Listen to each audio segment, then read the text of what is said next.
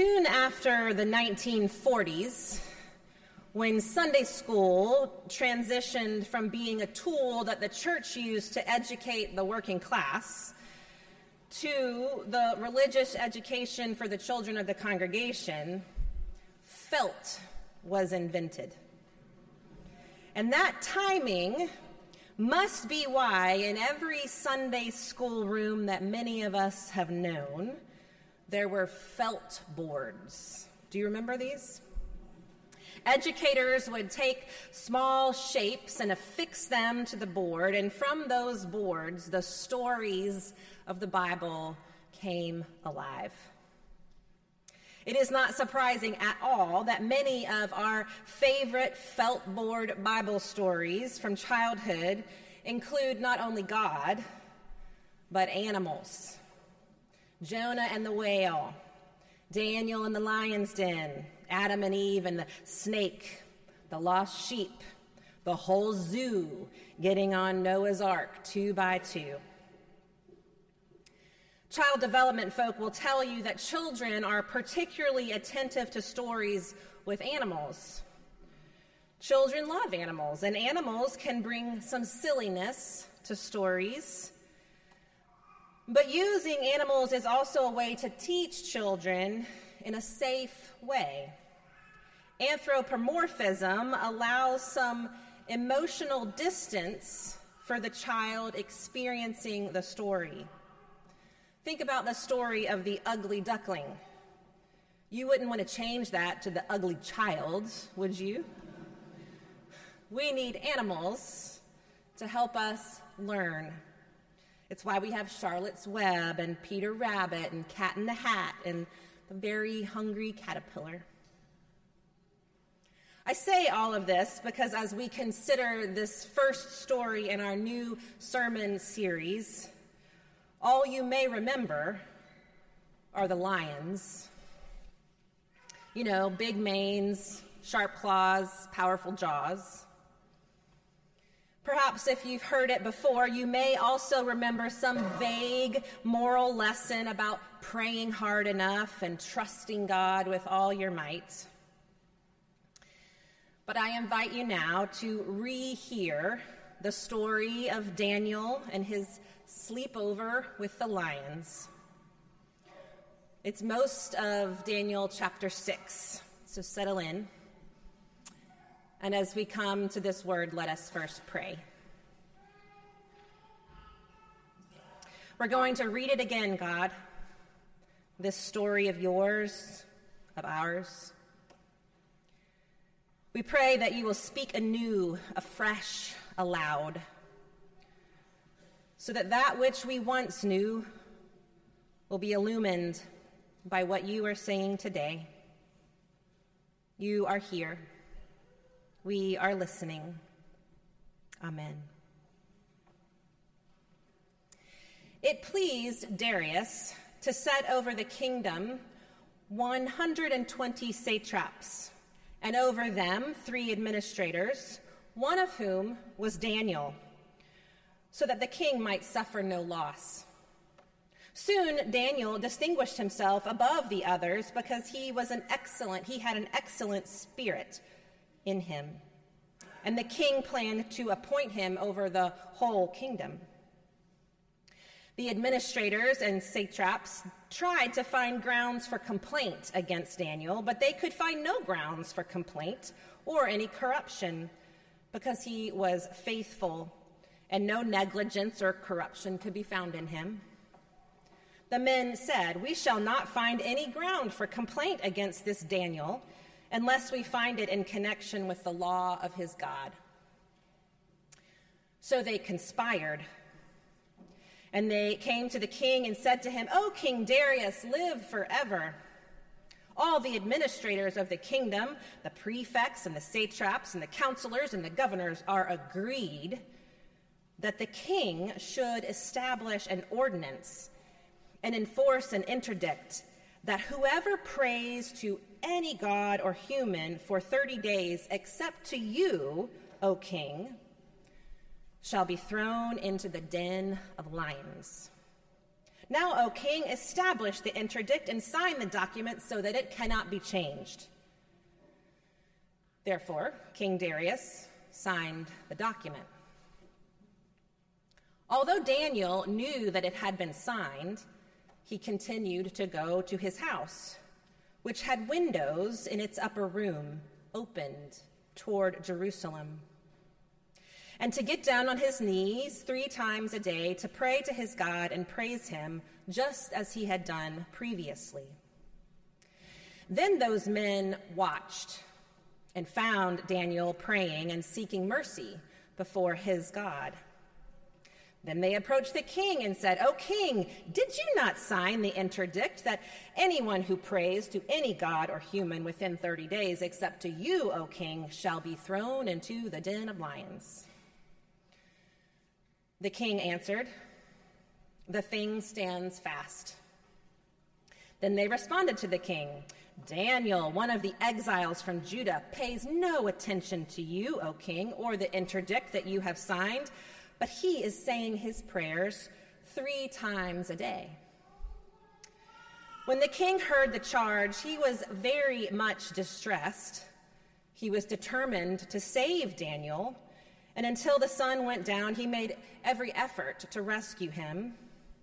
Then the conspirators came to the king and said to him, "Know, O king, that this is a law, and no interdict that the king establishes can be changed." Then the king gave the command, and Daniel was brought and thrown into the den of lions. The king said to Daniel, "May your God, whom you faithfully serve, deliver you." A stone was brought and laid on the mouth of the den, and the king sealed it with his own signet ring, so that nothing might be changed.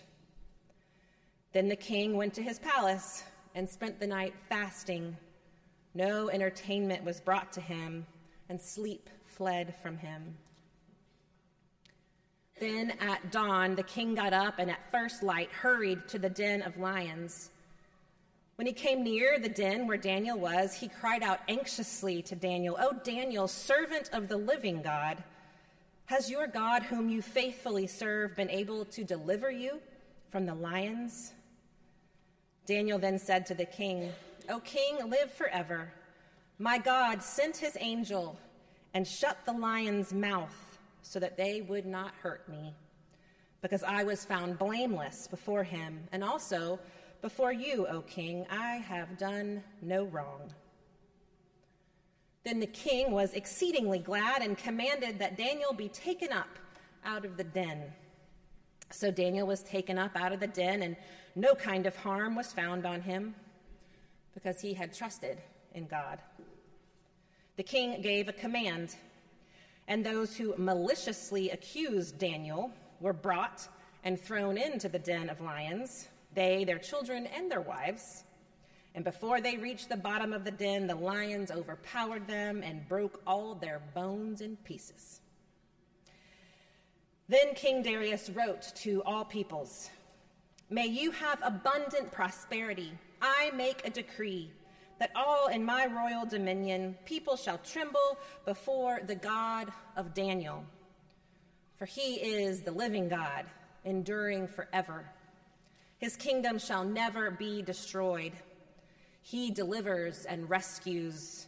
He works signs and wonders in heaven and on earth. He has saved Daniel from the power of the lions." This is the word of the Lord. Thanks be to God. Well, I hate to break it to you, church, but if I had a felt board for you today, I would not put a lion on it.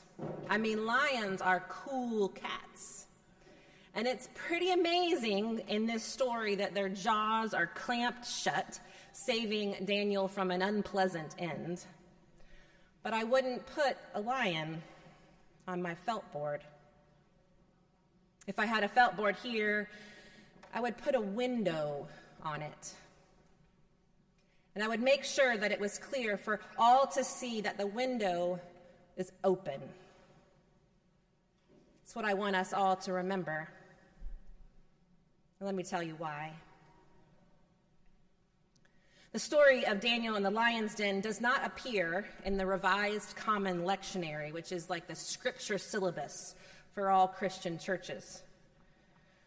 This is a shame for old Danny Boy, it seems to me, not just because it's such a great story, but because being left out of the lectionary means that there's a lot less scholarship about you. But there was one article that stopped me in my tracks this week. The scholar writing it was recounting something that a Hindu man said about this text in 1909. That man was Mahatma Gandhi. And Gandhi said, "I have found much consolation in reading the book of the prophet Daniel. For Daniel was one of the greatest passive resistors that ever lived." Daniel, yes, a lion den survivor, but also hero to one of the greatest world changers that we have known.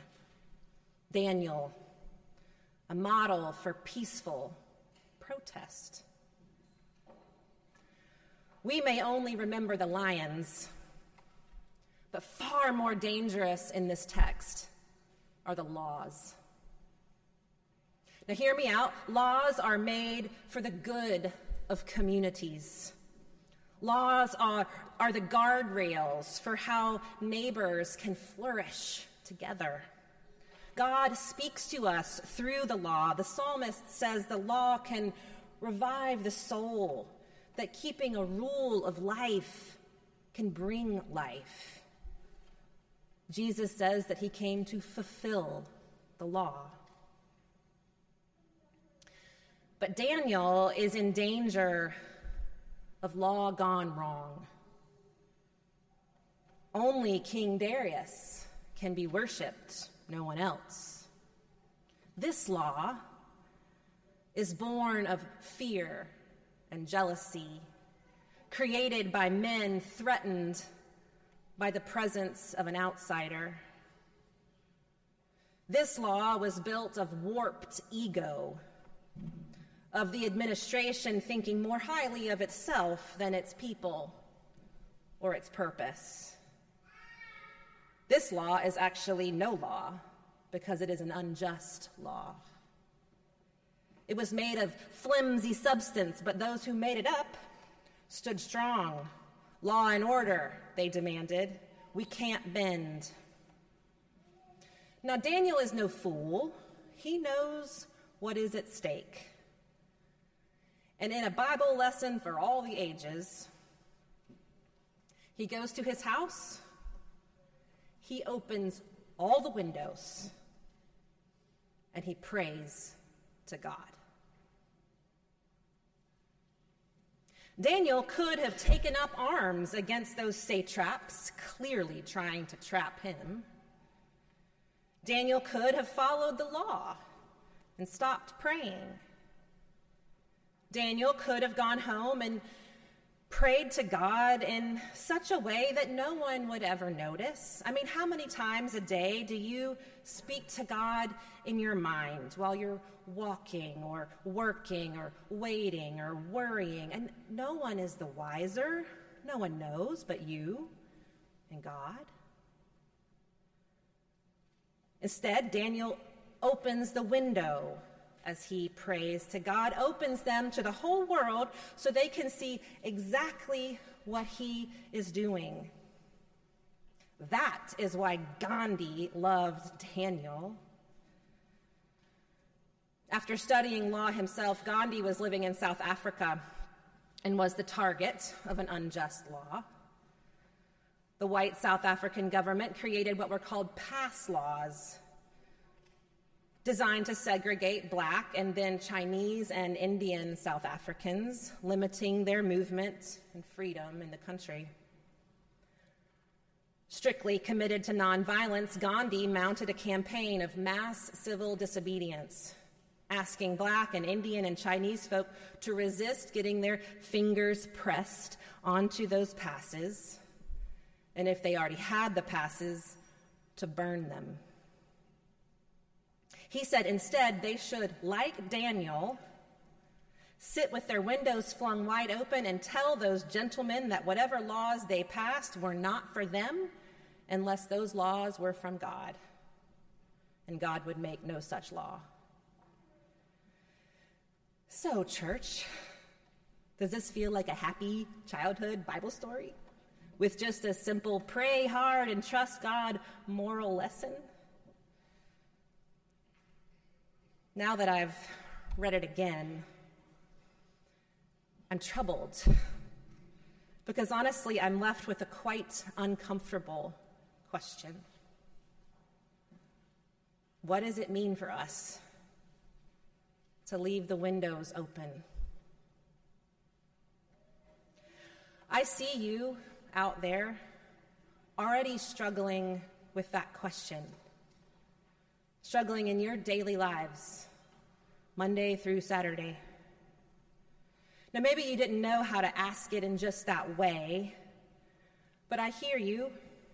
I hear you asking about what is right and what isn't. I hear you who work in criminal justice. You chafe at some juveniles being categorized irredeemable. I hear you who work across the street, grappling with what to do with diversity and equity and inclusion and the legislation around what you can and can't say. You who teach and wonder if all the standardized testing you've just lived through this week is the best metric for what a child is capable of achieving. I hear you who heal, how you grieve that women cannot get what they need and medicine is only in the hands of some. I see you who parent when you kiss sleepy heads with prayers about Sandy Hook and Uvalde and Nashville on your breath. None of this is easy. And I realize I'm likely breaking a law of no meddling in the pulpit by even naming this aloud. But I see you struggling with it. And church, struggling with all of these matters is faithful. I believe the struggle is part of what moves us to the window wells, poised to make decisions of faith. It's not comfortable and it's not altogether safe. And we don't always know what the results in the world may be. This thing we do together is a risky endeavor. It always has been. At the end of Daniel's dangerous night in the lion's den, things did change. If you ask me, and probably Gandhi, the story didn't need that last part with all the payback of those who had maliciously accused Daniel could have done without the lions getting their breakfast, if you ask me.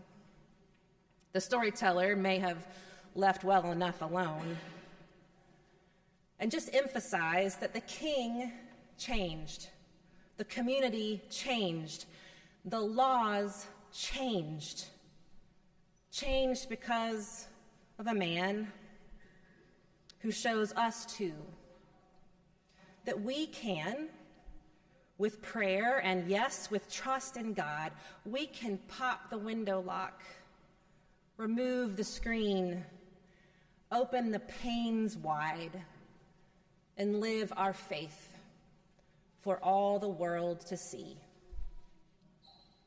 May it be so. Amen.